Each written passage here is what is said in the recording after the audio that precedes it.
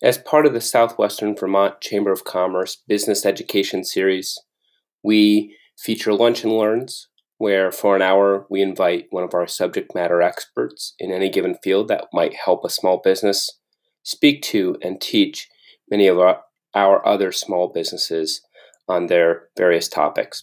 We hope you enjoy the show.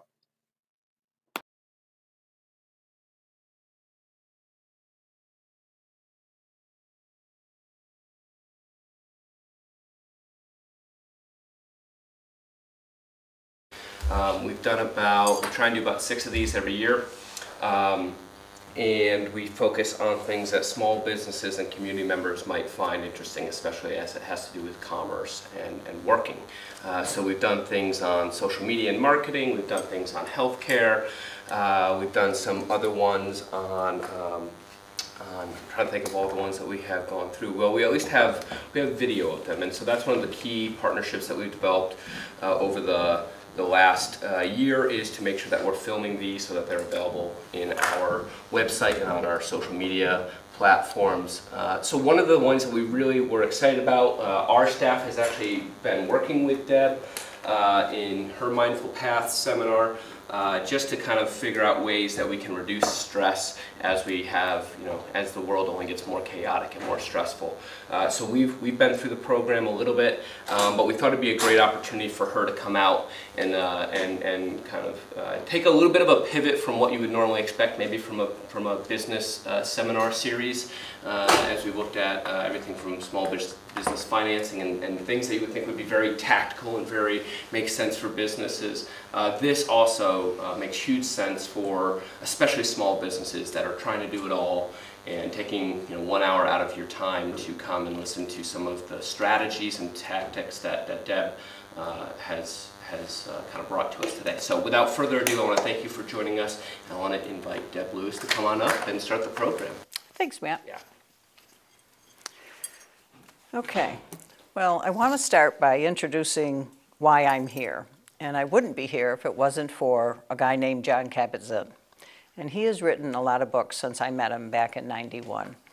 And he's basically the guru of mindfulness-based stress reduction. He started this in 1979, and it was in Worcester, which is where the UMass Medical Center is. And he was teaching the doctors how to bring this in to their patients.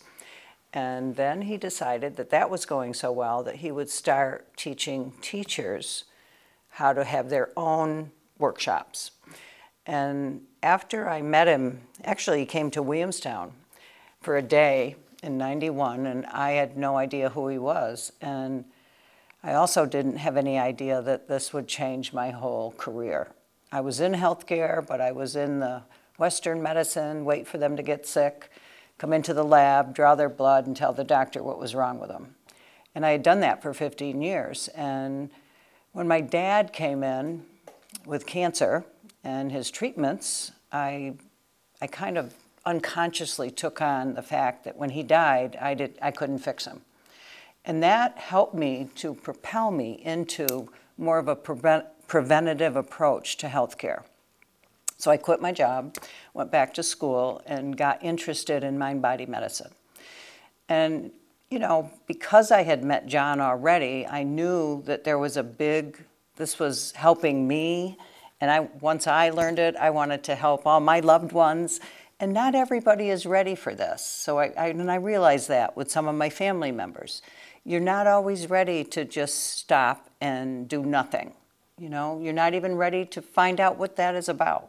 So that's why I like it when you have to sign up for these programs, because for some reason, you guys are interested in this. And I'm not just talking, in the air.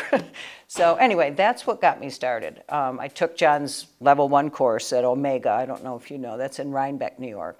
And that kind of taught the teachers for a week how to get it into your life. But he said to us, don't think that you can go out and start teaching this, because this isn't the way it works. He said, I want you to practice these techniques for a year or two. And I thought, oh, okay. So I did. I volunteered at the school the second year for the teachers in Pownell, because they were under a lot of stress.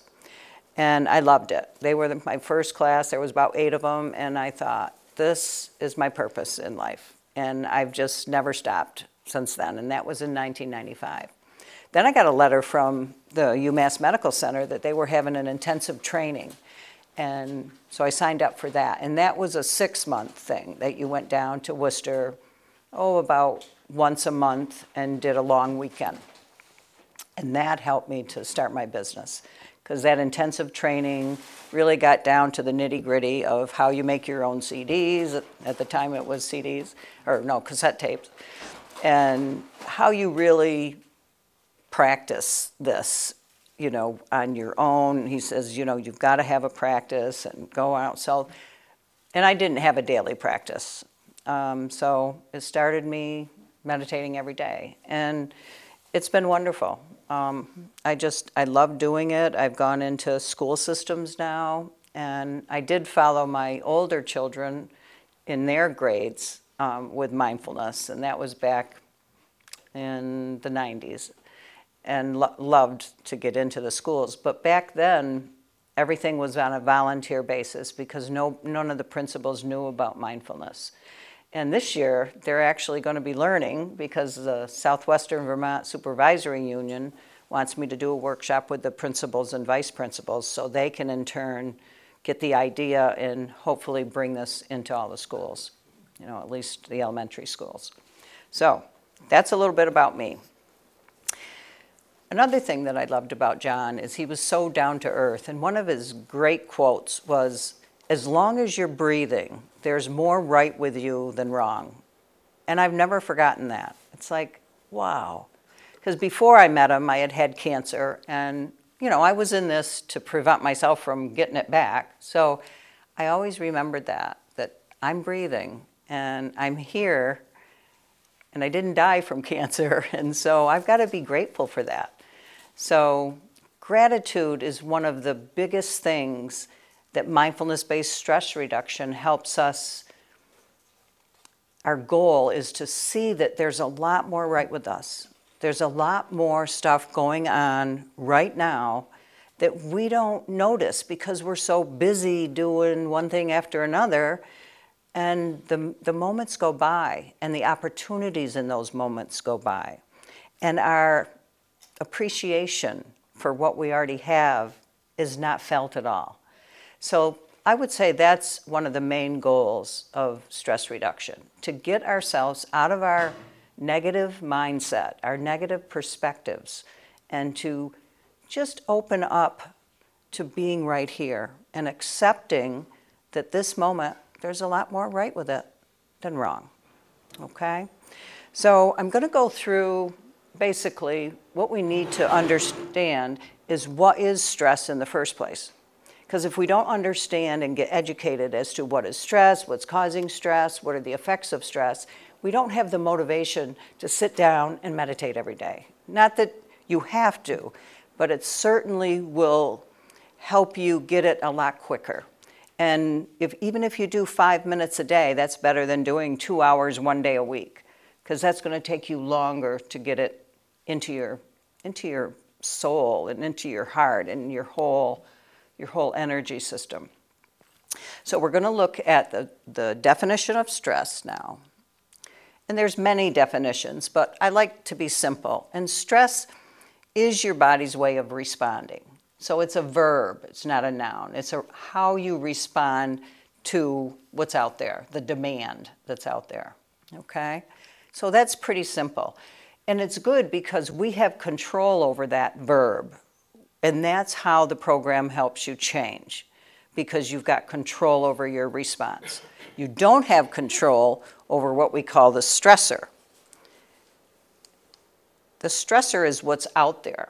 It's the event that's happening to you, okay? Sometimes it's good, and you get motivated, you get excited, and that stress helps you to go up through right here. This is good stress and what we call eustress. And if you were down here with no stress, because this is performance level and stress level, if you're not performing anything and you don't have any stress, what do you think you feel like? Couch potato? nothing to live for, really, nothing to be motivated for. So this isn't good either, because we become severely depressed and lonely and all that stuff. So we want to have a little bit of stress in here, okay? And of course, this is the optimal level. So performance is highest, the stress level is in the middle. It's great, and we're happy. We're not feeling depression, anxiety, having trouble with relationships, and all the other aspects that we'll look at later on. So once we go over this, obviously this is where we start feeling it. You know, our heart is just beating too much, our blood pressure is high, our respiratory rate is high, and we can just feel it, but sometimes we don't know it. We just think that's part of our lifestyle. And I remember when I got out of college, I graduated, I got married the next month, and I took a job where the person I was replacing in the lab only could teach me for a week. And there was 16 doctors that I had to work for. So I was under a little bit of stress. But I remember when I got ulcerative colitis 6 months later, the doctor asked me, "Are you feeling any stress?" And I, honest to God, said no to him. I had no idea that that stuff could accumulate in me. And it was serious. I had to go to Boston, and they had to do all kinds of tests on me, give me all kinds of medicine. You know, I really respond, my body responds to stress in a bad way. So it was coming, but I didn't know that until 15 years later. So anyway, do you understand how stress works? You understand that this is eustress, because a lot of people think all stress is bad, but of course it isn't. Okay, so what causes stress? There's many causes to stress. I've just put some of the more common ones up here. The first one is survival, and that's where something happens that we're in danger. And this good system, this automatic nervous system called the parasympathetic, which is part of the autonomic, which is an automatic system. So an autonomic is like the umbrella over parasympathetic, which is relaxation and sleep and digestion and all that nice stuff, and the sympathetic side. And this is the sympathetic side, the fight or flight or freeze. You know, it's like we do something automatically. We don't think about it. Our body just goes into it. It's automatic, like digestion. We don't have to go think about digesting. But if we didn't eat, the body wouldn't digest. And the same system relaxes us. So what do you think we have to do to get the relaxation response going? It's a simple thing that we have with us every day, but we don't realize the powerful things that it can do for us. It's our breath. So the breath, we inhale and exhale consciously versus the regular breath that you're doing now. And when you consciously do it, you're breathing in half of what you're breathing out, because the breathing in is the sympathetic nervous system. So when we get excited, we go like that. That's how you can remember it. And when we relax, we sigh. So that exhalation is the parasympathetic nervous system. So we do that twice as long as we breathe in. Let's just try it for a second. First of all, see if you're belly breathing or chest breathing by putting your hand on a little bit above your navel and up in the upper chest, the other hand, and just breathe naturally and see what moves first. Now, if you feel your belly moving first, that's good. That's what you want. That fills the lungs completely. The lungs push down on the belly and push it up. If you feel the chest, the higher chest, then you just want to practice for a while and lower that by relaxing your abdomen, relaxing all those muscles, and then you'll start feeling that relaxation response a lot sooner. In fact, you probably won't feel, this is like hyperventilating, and the lungs only get about a third full. So this is the breath that if you meditate every day, you'll eventually, this will be your breath all day long. You know, you'll be taking a belly breath. And you won't have to be consciously thinking about it. Your body will just, it's learned to do it. The body knows what it needs, but we have to give it to it. We have to breathe deeper. We have to practice with it. And then the body can take over on its own, healing us. And we don't have to do anything, just like we don't have to do anything with digestion. Okay, so internal stress is worrying. Probably nobody worries in here, right? And that was my big thing. I worried about everything. But as I look back, Mom did, my grandmother did. I worried about things in the past. I worried about things that are coming up in the future. But I was never right there in the moment.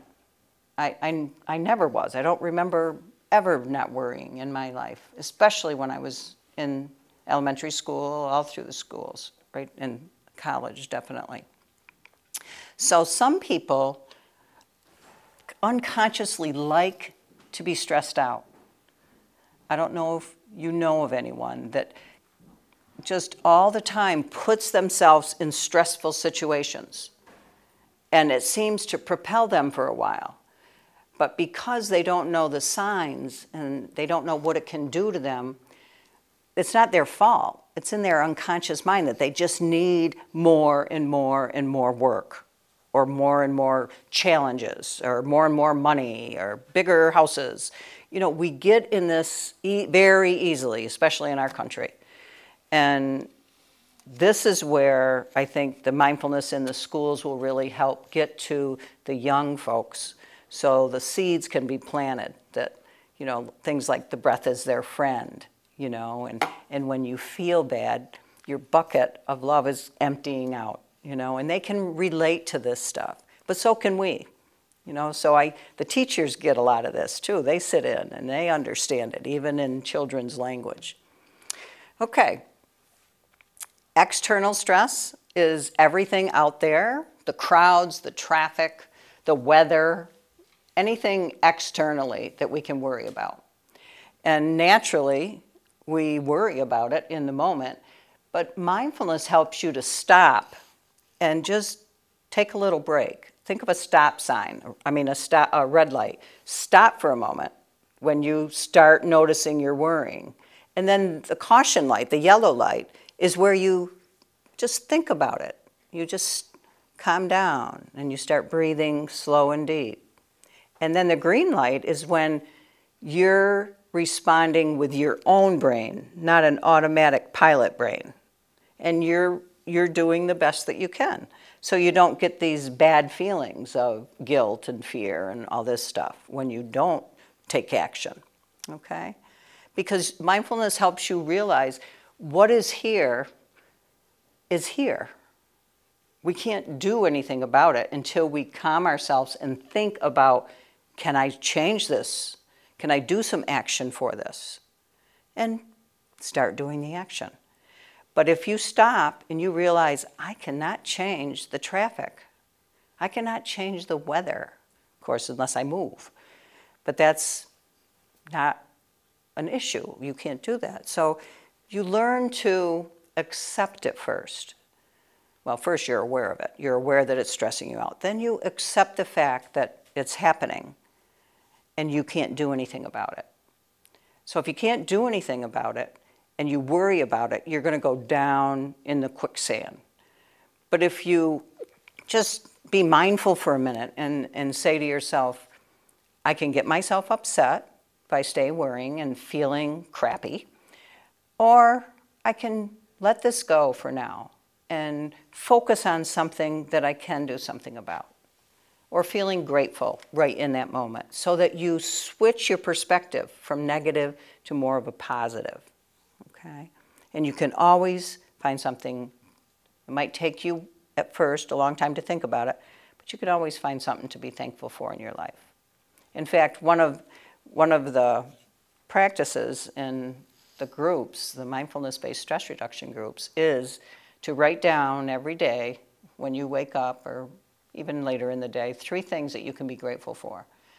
And that starts your day in a good, positive mood, especially about things you can't do anything about.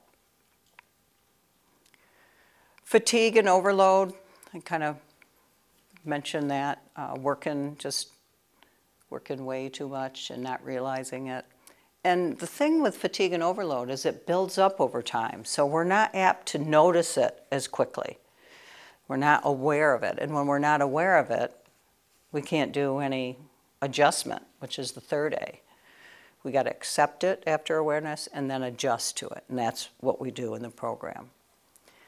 If the other stress is medical factors and substance abuse. And substance abuse, leads to phenomenal amount of stress. And most of the people don't realize that until they're so addicted to the substance abuse, they don't have the energy anymore. It's just drained out of them. So when you go into places and get them interested, like going into Turning Point or whatever, getting them interested that there's something out there they can grab hold of, they might be interested, but they're not apt to just come to something like this or call me on the phone and make an appointment. They're just too down and no energy at all. And it's not about blame. Substance abuse is a disease, and it comes from the environment, how you're brought up, how you think about things, your personality. It's all kinds of stuff that comes in. So it's about feeling compassion for these people that are stuck. They're in the quicksand and they can't even see the sky at all. And of course there's competition, the race that we get into with ourselves and with others. And again, the competition masks any aspects of our symptoms. We don't see it at all. We're just focused on out there, getting to that goal, but we don't see any of the opportunities along the path of getting to that goal. And a lot of times we get to that goal without appreciating life on the way, and it's not even what we really want because we've changed and all kinds of reasons. We change all the time, even though we're not doing mindfulness. Our body is changing, our mind is changing.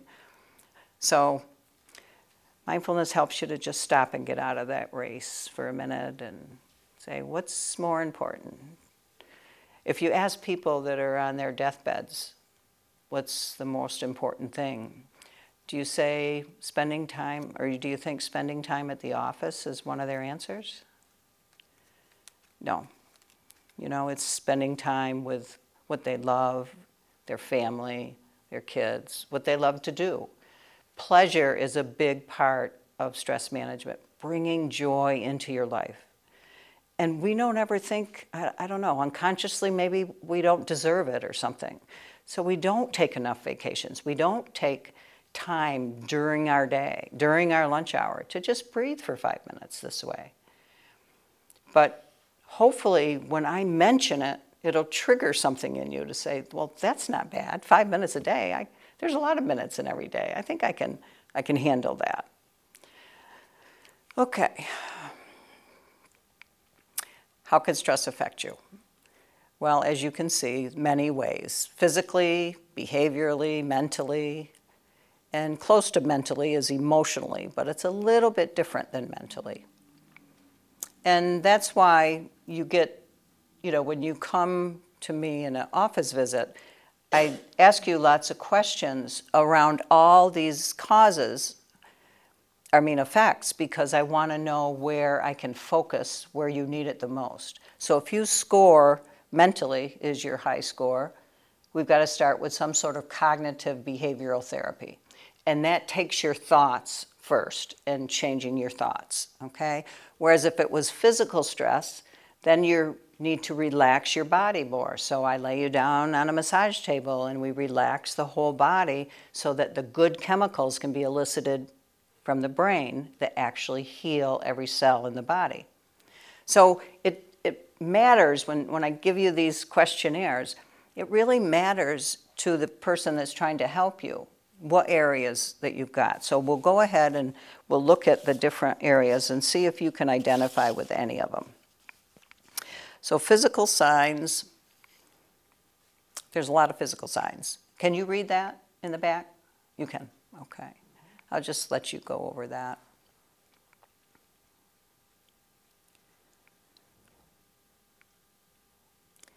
And of course, there's pain that's not up there. Physical pain. and I think everybody has experienced some sort of physical pain. Pretty much everybody that I see has some sort of physical pain. So let's look at a little bit about that and how that comes about. So stress happens. The stressor happens, we react to it, and after we react to it, the muscles start tensing up immediately.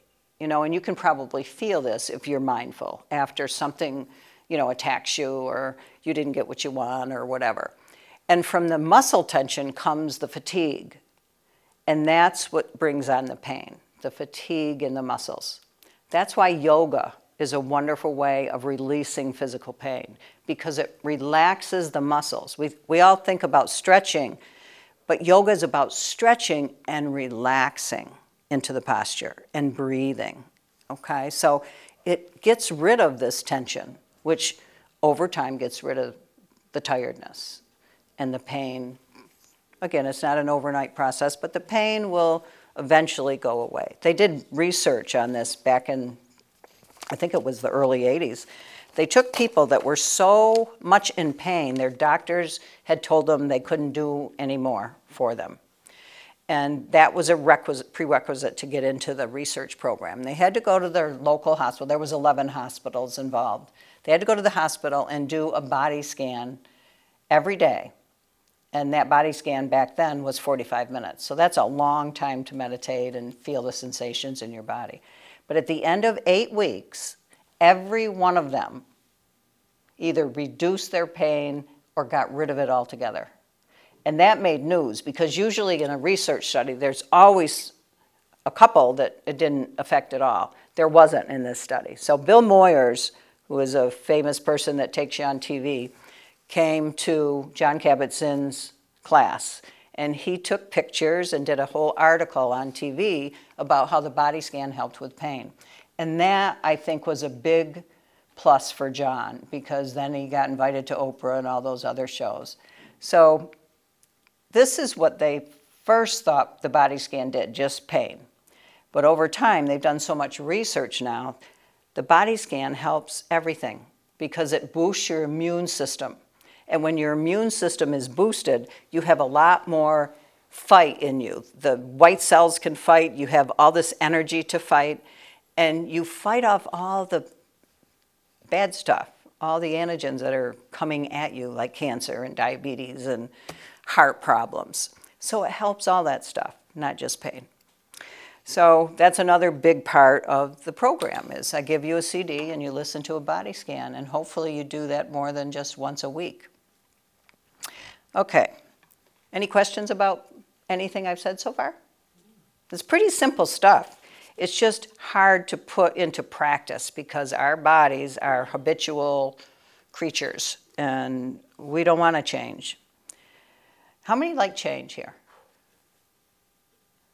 That's probably why you're here today, because if you like change, you're going to be looking for things to change your life. You're going to be educating yourself on how can I get out of this place that I'm in. And that's wonderful. But the people that don't like change have a harder time. They're like, I don't want to do a body scan every day, or I don't want to sit for 5 minutes and meditate. You know, what's that going to do? And their monkey minds, as we call it, these automatic thoughts start coming in. And when we're not in the mindfulness mood of our own thoughts, we are like prisoners of this automatic mind. And we believe every word it says. So those negative thoughts come in, we believe it, we think there are thoughts. Thoughts aren't us. Thoughts are like events. That's the stressor out there that comes in and kind of lures us into its control.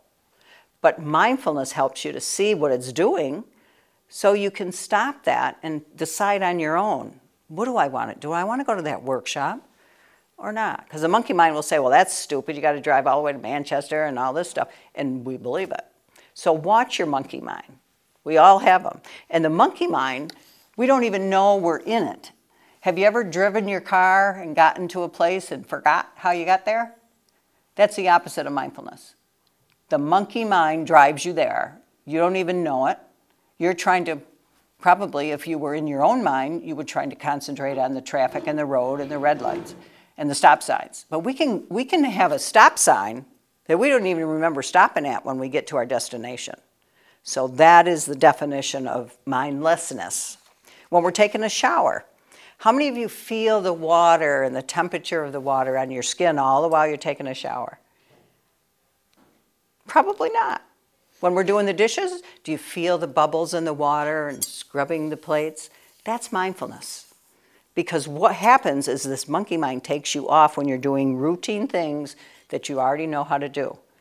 And it gets you planning your day, it gets you worrying about the past, everything but keeping you to enjoy that warm water on your skin or the suds in the dishpan.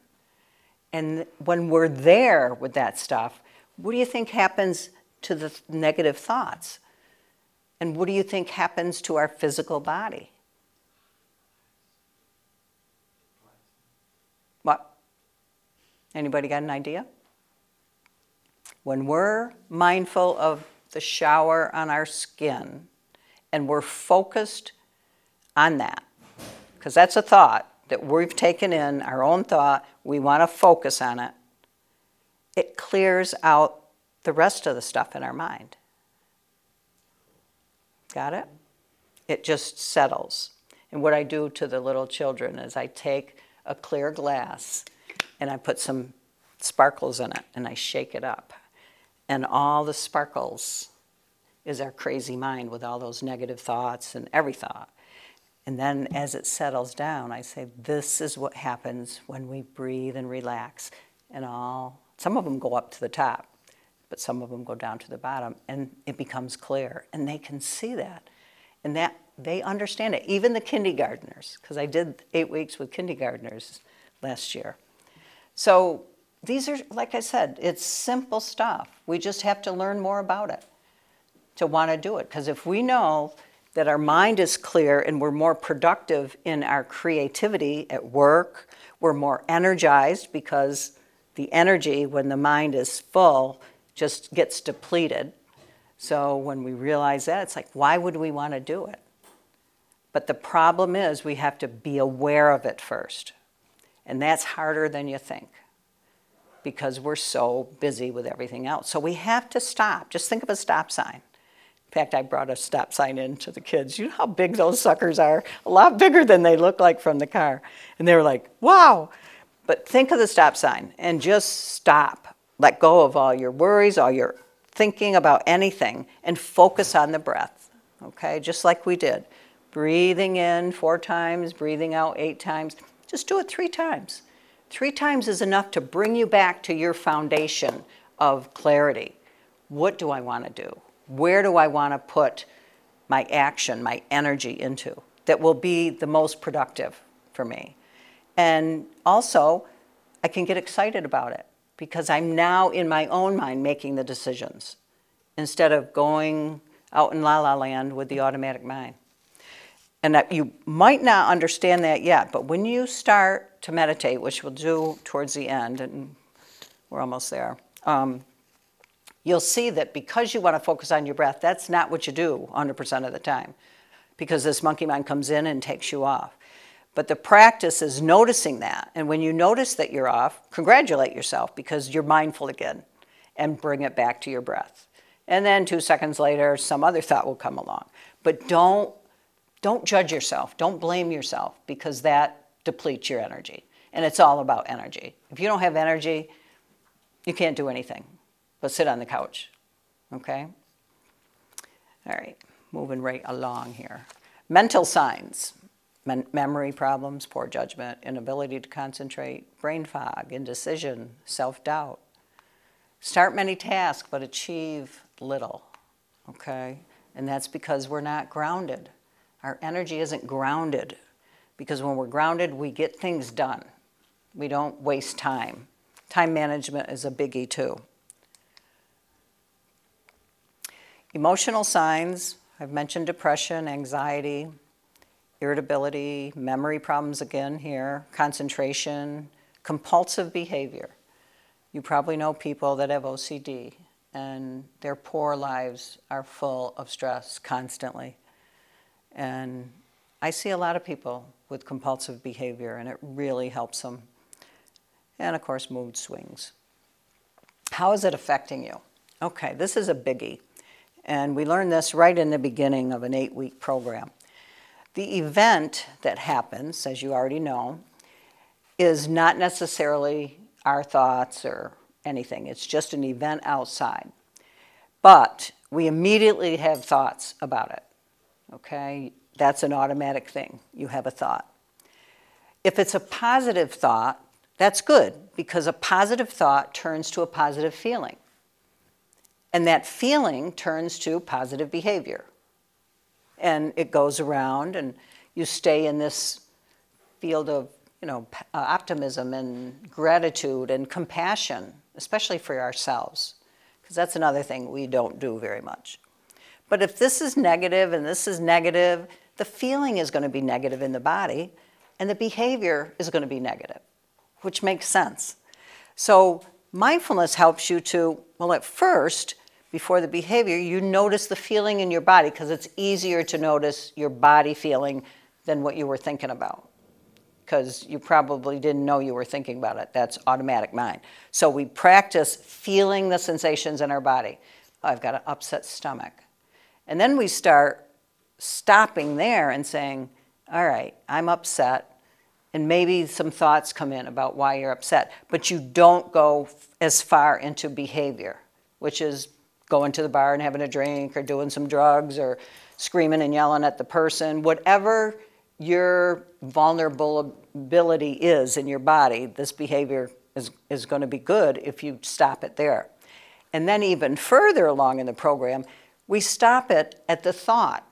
And then we don't get the upset stomach or the heart palpitations or any other physical thing. Okay, so mindfulness helps you say, okay, this is monkey mind thinking, this is not me, and just stopping here. Okay, and then you feel great. You can turn the feeling into, if it's a neutral thing, you just get it out of the negative and you be neutral. If it's a really bad thought, okay, you say, wait a minute now. Am I catastrophizing this thought, which is a distortion that we do? We exaggerate when we're telling the story. But to ourselves, to our mind and body, it's real, because we're feeling it and we're saying it. So we have to be careful what we say to our body. Okay? Positive stuff that nobody wants to say to themselves, like, I am a good person, I'm doing the best I can. We laugh at that, but those are powerful words. They're called affirmations, and that's actually part of the therapy of cognitive behavioral therapy. We talk to ourselves in a good way to boost our self-esteem and our self-confidence, okay? So that's the cycle there. Any questions about the cycle? That's very important. I would imagine, journaling and that kind of thing. So not to keep it in your mind and trying to go through this process, but getting it down, either talking it through with people. Getting it out, absolutely. Very, very important. Writing. Because if we keep, the negative thoughts going around and around, that's called rumination, that depletes all our energy.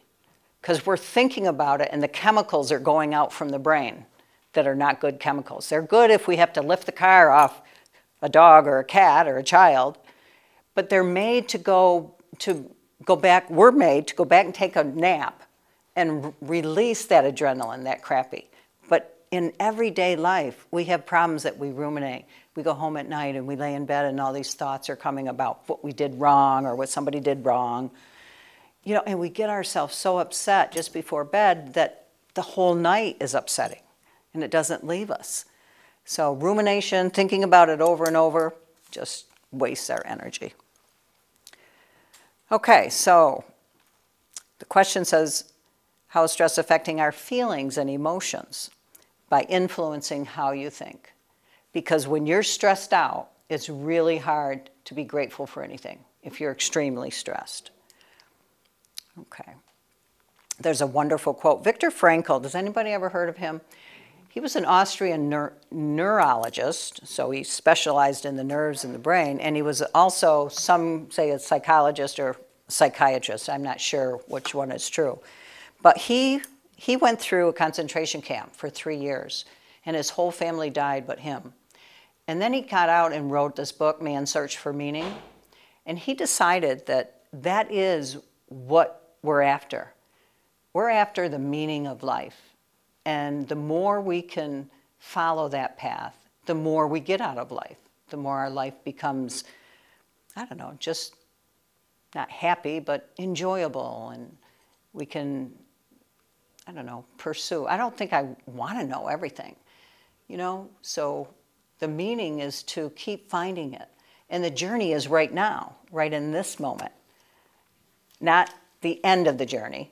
You know, that's get rid of the goals kind of thing. You can have a plan, but don't get so attached that you miss out the opportunities right here in this moment, okay? Behavioral signs. And this is all the stuff that we find ourselves doing if we don't know about mindfulness. Withdrawing socially, sleeping too much. Blaming others is a biggie because that does nothing but give you the stress. It's like you're blaming others and you're getting so upset that you're drinking the poison, okay? They're not upset. They don't hear you, what you're thinking. But you get yourself so upset. And the blaming people usually are the ones that don't want to learn because they know everything. So I never get a call from them, okay? Maybe if I went into Price Chopper and got 12 people and made them come, you know, probably half of them would be blamers. It's everybody else's fault. And they stay stuck in the negativity of being angry or feeling resentment for that person for whatever they did. Mindfulness helps you to bring in compassion for yourself and others. Not condoning what they did, but forgive them so you can release it from your energy, from taking your energy away every day. I know a father and a son. He had cancer when I did, and we went to elementary school together. They never talked all the way through his chemo and radiation, never talked. They weren't talking before either.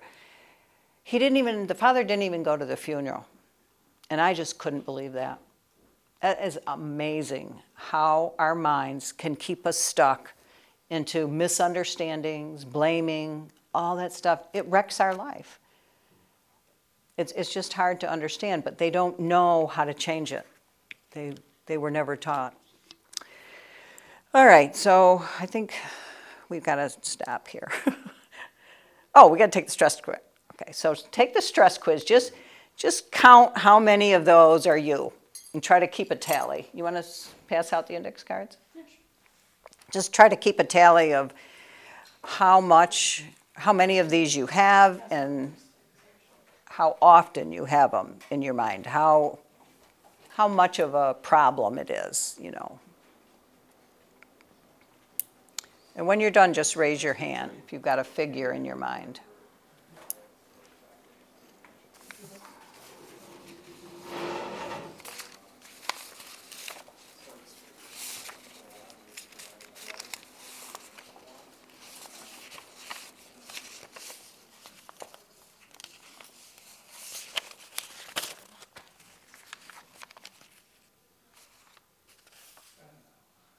Okay? All right, believe it or not, the book that goes along with this says if you have 2 or more, you better start doing something about your stress. 2 is all you need to start depleting your energy. If you have 3, you really got to start doing something. And probably over 4, you're extremely stressed. If this is happening a lot. I mean, granted, we all have these maybe once or twice a month, or I'm not talking about that. I'm talking about this is in you every day. Okay? That was really an eye-opener for me, that 2 or more really brings you into stress. There's another questionnaire, I think most of you got it, to take home, and that kind of gives you different levels depending on the questions. And the questions are not as severe as this. So it's good to know what level you're at, that's for sure. Okay. This is the definition of mindfulness. It's different than stress, okay? Mindfulness means paying attention in a particular way, on purpose, in the present moment, without judging it. So that's anything that's going on. Accepting everything, just being here and noticing. It's like taking the awareness button and pushing it 100 times so you're very much aware. You're aware of how your body's feeling, you're aware of your mind and what thoughts are coming in, and if you're in charge of those thoughts, or the monkey mind is. By the way, they call it the monkey mind because John does, because it swings from vine to vine with no rhyme or reason. And that's what happens in our minds when we don't know we're off. And it could be a lot of negative stuff, because the monkey mind wants to unconsciously take control over us. It wants us in its control. And most people that don't know about meditation and the techniques, they live their whole life really not being in control of their emotions and their reactions to the emotions. And that's what causes us to get so sick. And this is a good quote. How you feel depends on your basic assumptions and attitudes about yourself, other people, and the world around you. The attitudes of the program, there's 9 basic attitudes. And I'm not going to tell you all of them because we don't have time, but I want you to take a program and learn them. No. But the attitudes, like non-judgment, acceptance, I've mentioned most of them. Patience, letting go. That's 4 of the 9. You use them all combined and you're there in the moment because you have patience with what's going on. You can calm your mind down. And if it's something you can't do anything about, you can let it go. If it's something you need to work on, you start doing the action as if you're seeing it for the first time. So you have fresh ideas about it, not the old stuff that you've tried that doesn't work. You get on another path, okay? Okay, so back to the program. What does it offer?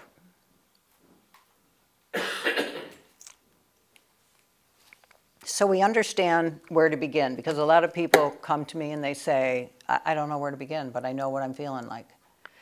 Okay, the first and very important part is to recognize or identify what's stressing you out. And a lot of times they don't know that until they take some of the detailed questions that I give them. Then they find out, okay, that's what I got to work on. And also they find out about that cycle of thoughts, feelings, and behavior and say, okay, I realize how powerful those thoughts are to my body.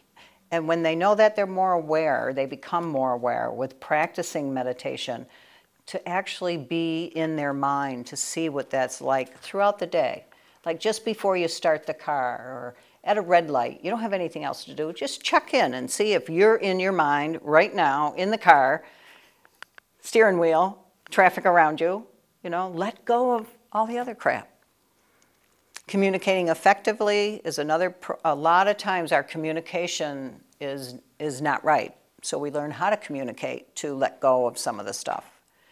And bringing in self-compassion and forgiveness, because there's so many of us that don't even realize we're holding resentments. And of course, the meditation and relaxation are the techniques. Visualization, all that good stuff.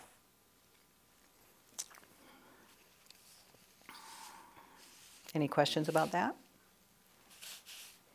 Okay, last but not least, an old Chinese proverb. You can't prevent the birds of sorrow from flying overhead, but you can keep them from building nests in your hair. So we can't change the stressors, unfortunately. I wish I could, but I can't.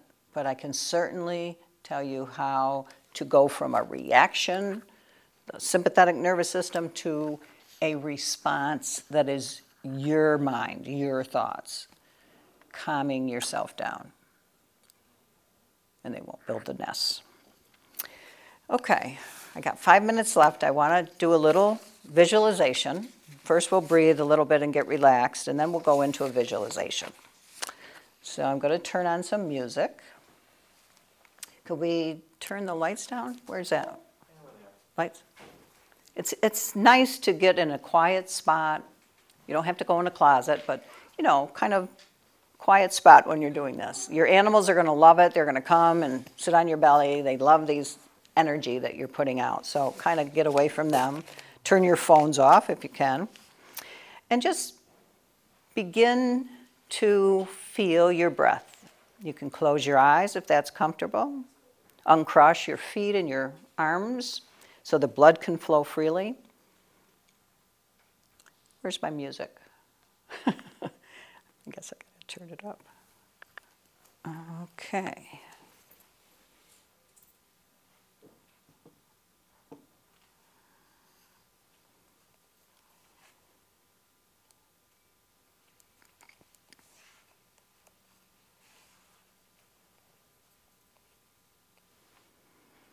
Feel the breath becoming deeper and longer.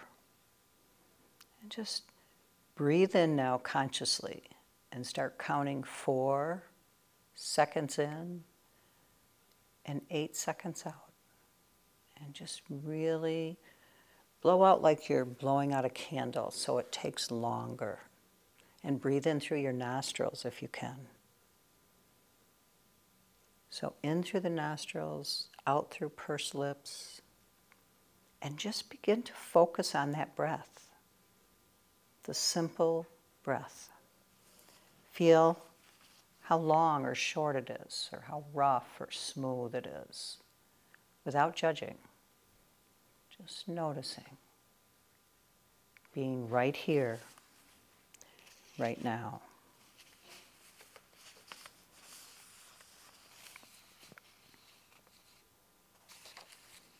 So as you're doing this, this is how you deactivate the stress response. The chemicals are coming out are calming chemicals from the parasympathetic nervous system. They're healing chemicals.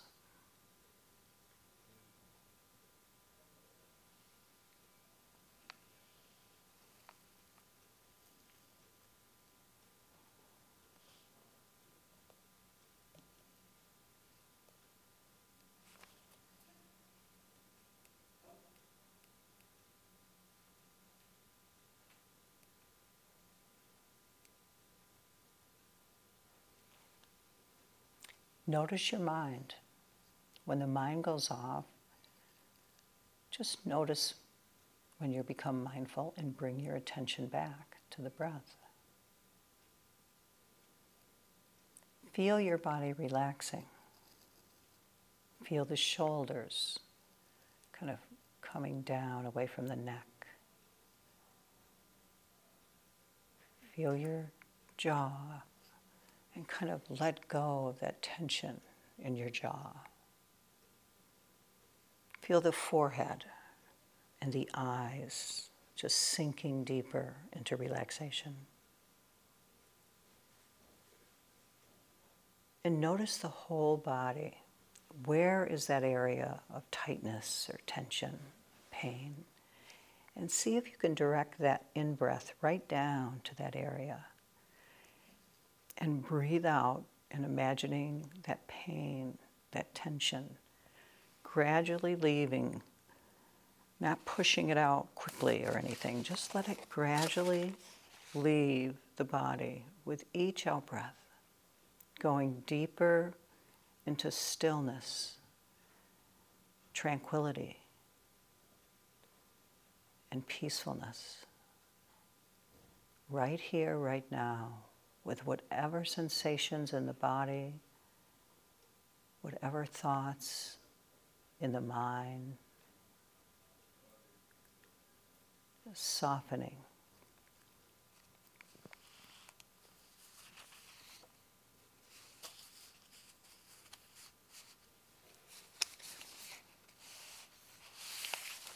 And now we'll go into a visualization. So I want you to picture in your mind a stream with water lazily flowing by.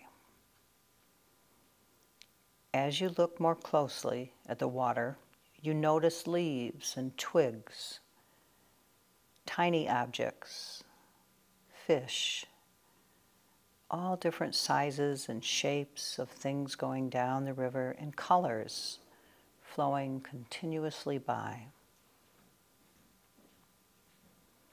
Now picture yourself standing beside the stream, watching everything coming towards you. And imagine that what you're watching for, are your thoughts and your wishes and your feelings or any sensations. And watch them come downstream. As they come closer to you, just watch them come and go and get back to watching to see what comes down the stream next. Try not to attach or to push away what you notice on the stream. Just let it come and let it go.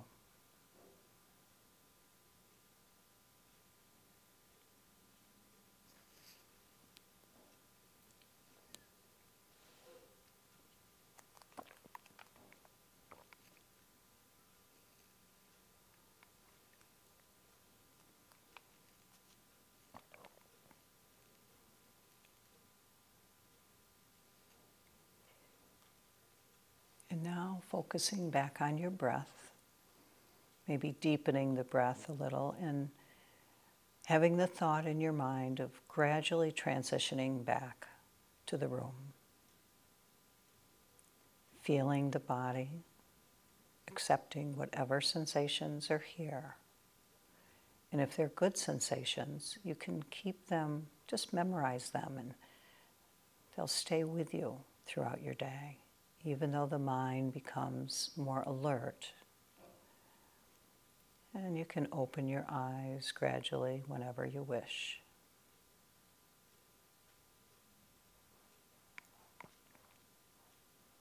And just sit for a minute and notice things.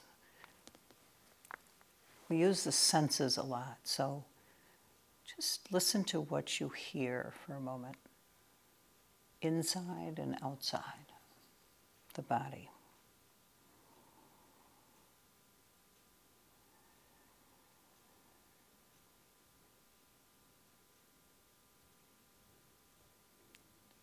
And now, what do you feel physically first? Can you feel yourself sitting in the chair? Focus on your feet on the floor.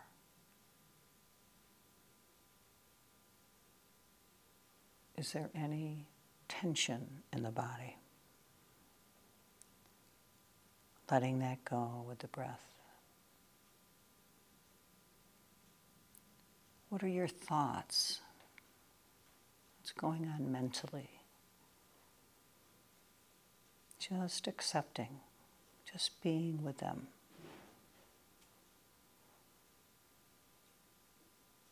The first stage is just watching your mind for a while, like having a relationship with it, which means it's outside of you, just watching it, understanding it more, so you can begin to start controlling that automatic mind.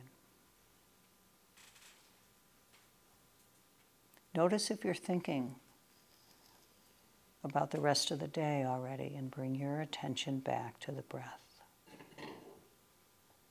Are you thinking about the ride home? Bring it back to the breath right here.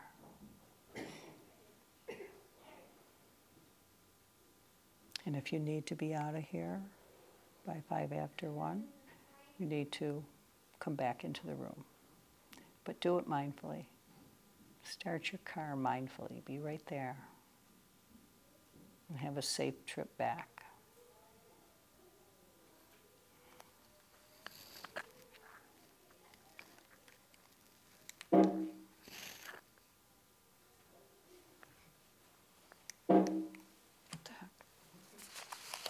Doesn't want to go backwards. Thank you very much, guys. And thank you to Michaela. Michaela did all this. I just gave her the text. So thank you, Deb, for And thank you, Matt, for having inviting me. this, and obviously we'll have a recording of it. And of course, this wouldn't be made possible without Heritage Family Credit Union, so we want to thank Mark and his team over at Heritage for, again, supporting this program in 2019, and we look forward to having you at our next one.